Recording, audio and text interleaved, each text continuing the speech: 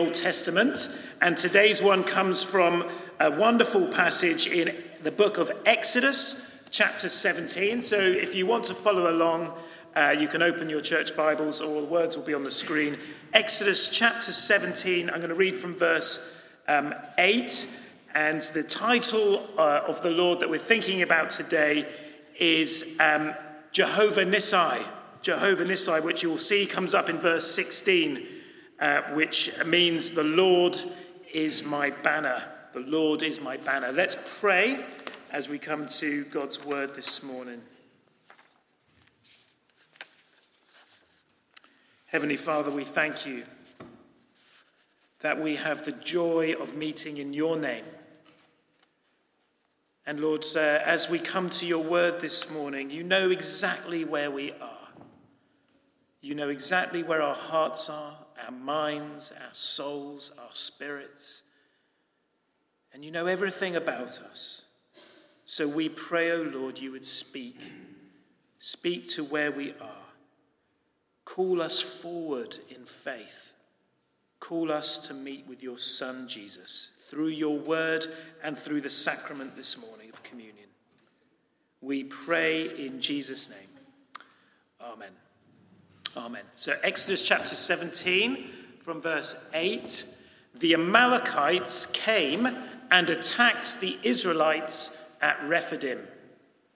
Moses said to Joshua, "Choose some of our men and go out to fight the Amalekites. Tomorrow I will stand on top of the hill with the staff of God in my hands." So Joshua fought the Amalekites as Moses had ordered, and Moses, Aaron, and Hur went to the top of the hill. As long as Moses held up his hands, the Israelites were winning.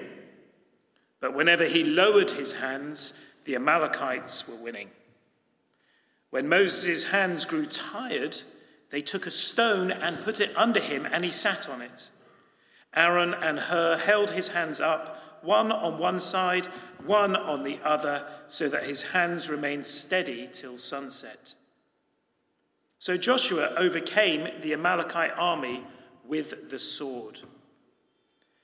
Then the Lord said to Moses, "Write this on a scroll as something to be remembered, and make sure that Joshua hears it, because I will completely blot out the name of Amalek from under heaven." Moses built an altar and called it, "The Lord is my banner." He said, "Because hands were lifted up against the throne of the Lord will be at war against the Amalekites from generation to generation." This is the word of the Lord. Thanks be to God. When I was growing up, and to be honest, still to this day, I always enjoy stories or novels that have lots of battles in them. So whenever I'm going on holiday and I choose my holiday read, it's always got to be something with soldiers and warriors and battles in it. I don't know what that says about me, but I enjoy those kinds of books. And growing up, I liked board games and different games where you might have an army of some kind and you battle against another army, and you're using strategy and wisdom to know how to win the game. And therefore, over the years of reading all these books and playing all these games, I like to think I've learned a thing or two about how war works and how battles work and how you might go about winning a battle.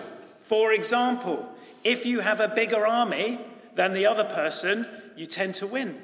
Not always, but tend to win. You need to have better trained soldiers. You need to sometimes take the higher ground, is a better defensive position than if you're on lower ground. Or you need to make sure you know where your strong part of your army is and where your weak part of your army is. And you need to hide from the enemy your weaknesses. You need to make sure you're not outmaneuvered.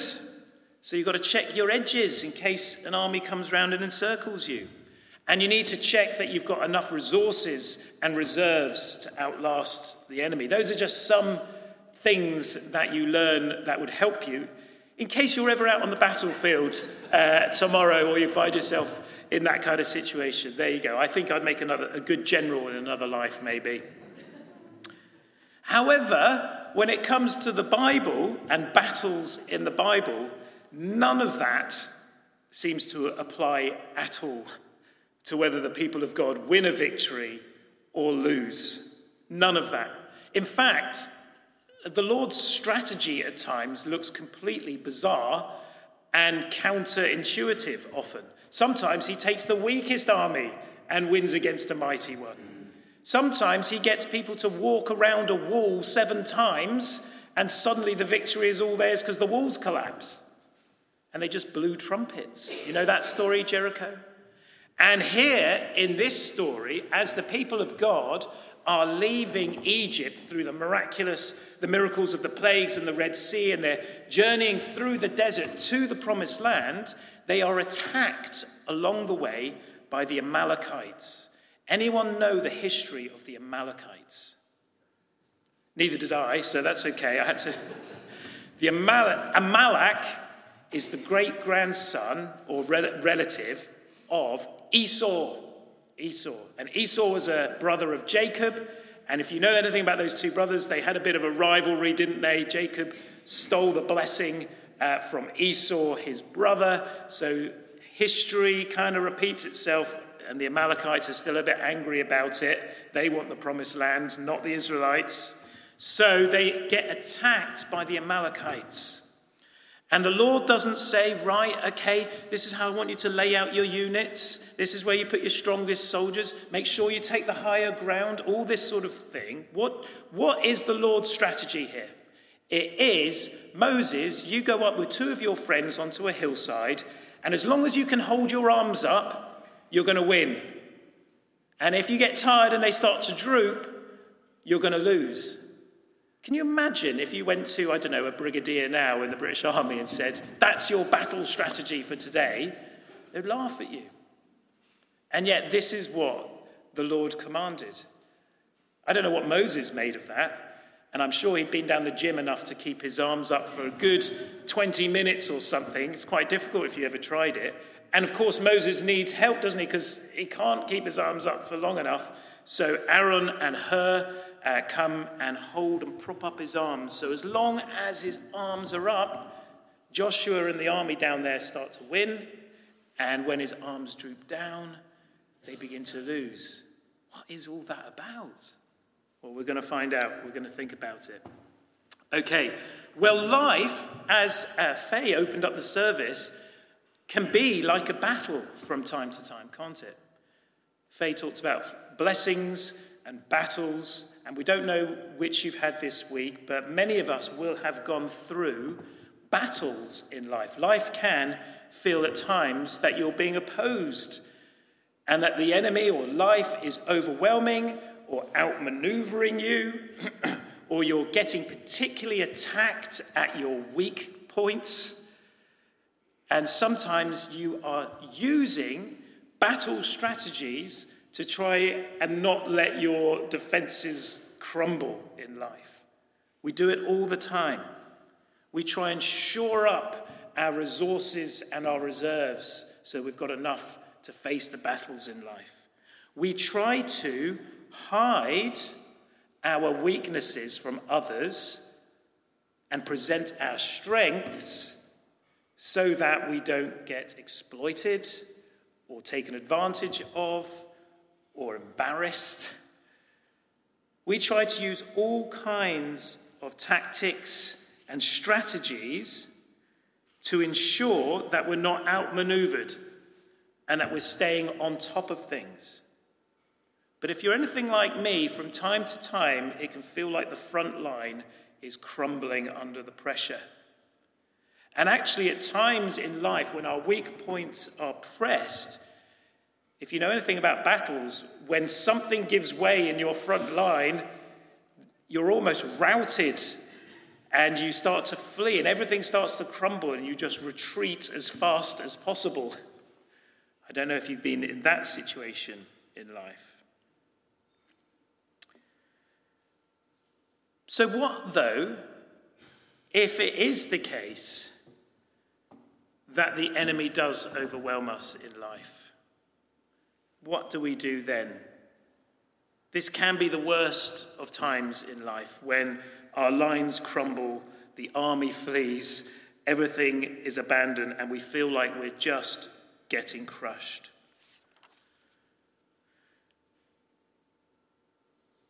This can happen in many different ways in our lives. Let me just mention a few, because maybe you've experienced some of these recently. Perhaps you have in your life one or two serious weaknesses that you've tried to keep hidden from others and the world, but you keep repeating them. And from time to time, they occur. These weaknesses cause you to have a stumble, a sin, something that is quite shameful, maybe even something that eventually gets found out and the enemy exposes it. It can result in relationship loss, humiliation at work, or it could mean you have to face really hard consequences for the mistakes you've made. Or perhaps in a different example, you're finding that you don't quite make the grade. You're not quite strong enough in life to get the things you want. For example, you always seem to come second, whether it's in terms of a job you want, or you always miss out on something, a good opportunity in life, because you don't feel you're strong enough. Or maybe it's simply because you've just run out of reserves. Just the day-to-day grind of life and the daily battles have worn you down, and eventually it just feels like the whole thing is collapsing. Everything feels overwhelming. Or maybe even tragically, life hits you with something really hard that's out of your control entirely. A car accident, an injury. Someone has done something terrible to you that was out of your control. And again, you feel like the enemy in life has completely routed you. And so when we face life like that as a battle, we do our best to be strong, to hide our faults, or even hit back harder. The thing is, though, in this story, and many battles in the Bible, when Israel fought like that to try and overwhelm the enemy with pure strength, they always lost. They almost always lost. When they trusted in the tactics of the world to overcome enemies, they almost always lost. Sooner or later, and this is the truth I think we need to learn today, or one of the truths, sooner or later, our weaknesses and our sins will find us out. They will. If you think you're going to get through life winning every battle and hiding every problem you have, you won't. Sins and weaknesses will find us out, and there will be times where you're routed by the enemy. The enemy does know your weaknesses, and you will be attacked. Life will throw opposition that will be too much. Your own resources will at times crumble, and you will find sin ever present, ready to take you down. Okay, but there is some good news. Having life crumble is not necessarily the worst thing that can happen to you. In fact, it could be the turning point of the battle in your life. Why do I say that? Because Jehovah Nissi. Because Jehovah Nissi. The Lord is my banner. The Lord is my banner. What does that mean? That the Lord is the banner of the Israelites in this battle? Well, it was Moses standing on a hillside for all the army to see Moses standing on a hillside with his arms lifted up, and he's holding a staff, a piece of wood like this. I imagine it's like this, just above his head like that. He's holding this staff like this, and he's got Aaron and Hur helping him. And when the people are feeling in the battle that the enemy's too much, they are to look up and see Moses holding the staff. They're to see that banner, the banner of the Lord. And when they look up and see that, the battle turns. That's what it was for the Israelites in that story, but what is it for us today? What is the banner of the Lord today? It is the cross. It is to see on another hill, a hill called Calvary, where the Lord Jesus held up his arms on a piece of wood as a banner for all the world to see. And that when anyone looks to that banner, they find all their weaknesses handled. They see all the difficulties of life and the crumbling of our lives transformed. How does that work? What does a banner do? Let's just think about banner. In fact, it was great actually watching the children this morning waving their banners, and I thought maybe I'll use that as a prop, but then I thought I'd look silly waving a flag. Maybe not. A banner does two things. That maybe it does more, but here's the two I want to bring to your attention. Number one, it reminds the army where the commander or king is. Okay, and if you're in an army, and armies carry banners, it tells the soldiers when they're in the thick of battle, they look to see where the banner of their commander or their captain or their king is. And they can rally to it. You imagine that for a moment? You're just in free fall in life and you don't know which way is up and which way is down and you're being attacked from all sides and you look for the banner and you see it and you run towards it. You rally towards it. You gather round your captain or your king because he is the rallying point. Let me turn to Isaiah chapter 11 for you. Let me read verses 10 to 13. Isaiah 11, 10 to 13. In that day, the root of Jesse, that's Christ, Jesus. In that day, the root of Jesse will stand as a banner for the peoples. The nations will rally to him, and his resting place will be glorious. In that day, the Lord will reach out his hand a second time to reclaim the surviving remnant of his people from Assyria, from Lower Egypt, from Upper Egypt, from Cush, from Elam, from Babylonia, from Hamath, and from all the islands of the Mediterranean. He will raise a banner for the nations and gather the exiles of Israel. He will assemble the scattered people of Judah from the four quarters of the earth. Ephraim's jealousy will vanish, and Judah's enemies will be destroyed. Isn't that amazing? That when people, all the nations, look to Jesus on the cross, it is like a banner that you can rally to from wherever you are lost in life, scattered across the world. He will rally you together. The second thing a banner does, it means that the commander of that army has not yet fallen, and he is still on your side. I find that so encouraging, that when you're being routed, or the Israelites are being routed, and they see Moses still lifting up his arms, they know that he has not yet fallen. The enemy has not yet won the bigger battle, and that he is still on your side. What a great truth that is. To know that no matter how defeated you feel, you can look to Jesus on the cross and know that he is not yet defeated.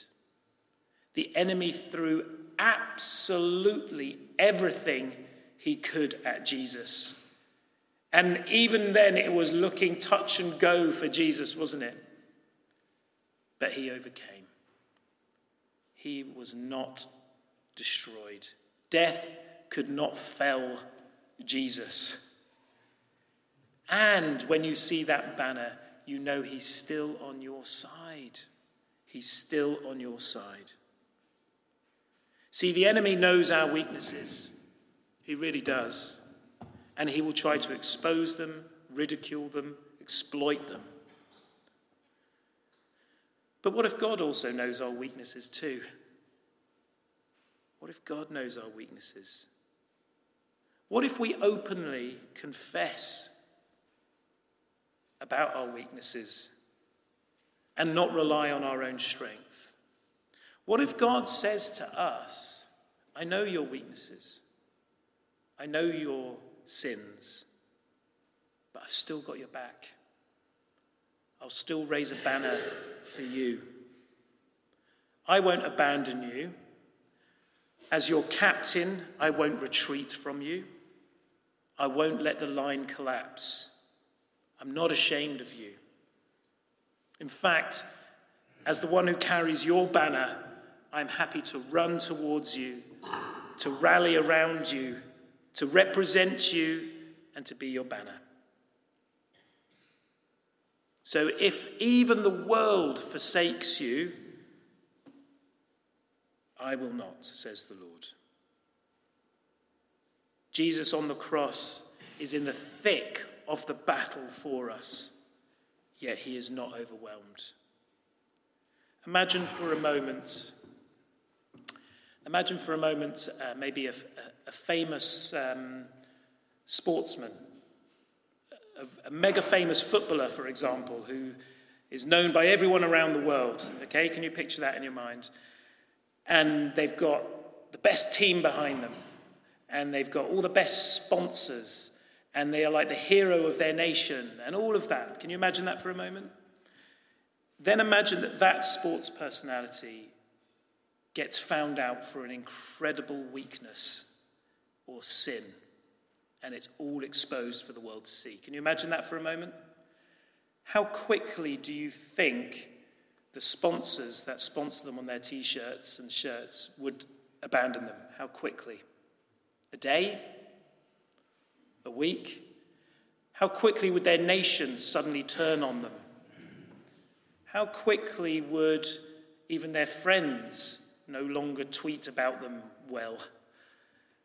How long before they have to just retreat into their home and hide away from all the press and all of it? Can you imagine that scenario? Now let me ask you another question. When they've lost everything in that way, would Jesus still allow them to wear a cross around their neck? Could that person still be able to say, there's one banner I can still wear when everyone else is ashamed and abandoned me? I like to think Jesus would say, if you turn to me, you can wear my banner, and I will make sure you do not crumble. I will be there for you when the world has abandoned you. Jehovah Nissi, the Lord is my banner. That is the gospel. That is the good news. The banner of the cross is how God will draw all people to himself. He will rally all the least, the last, and the lost. He will raise a standard and say to all who are weak and sinful, I will make a standard for you. Jesus said in John 12, now is the time for judgment on this world. Now the prince of this world will be driven out. And I, when I am lifted up from the earth, will draw all people to myself. He said this to show the kind of death he was going to die. Therefore, though the world rage and the devil bares his teeth, Jesus says, I will be your banner. Let's pray.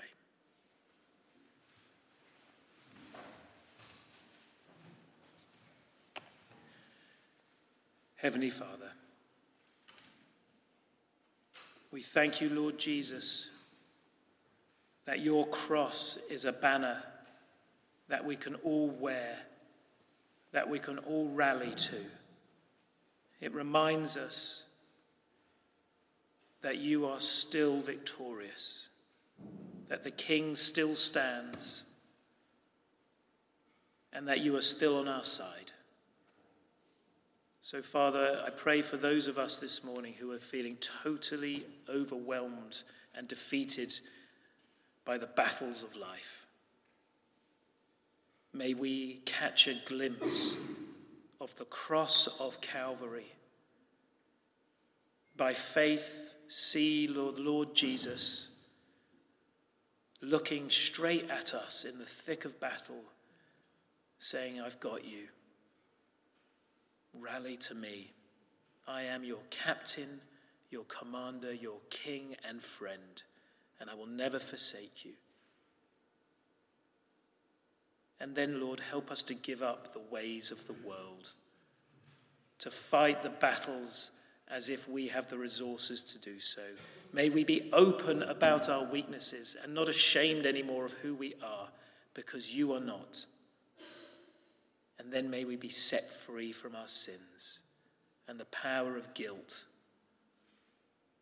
to be forgiven children of God. We pray in Jesus' name. Amen. Amen. We're going to share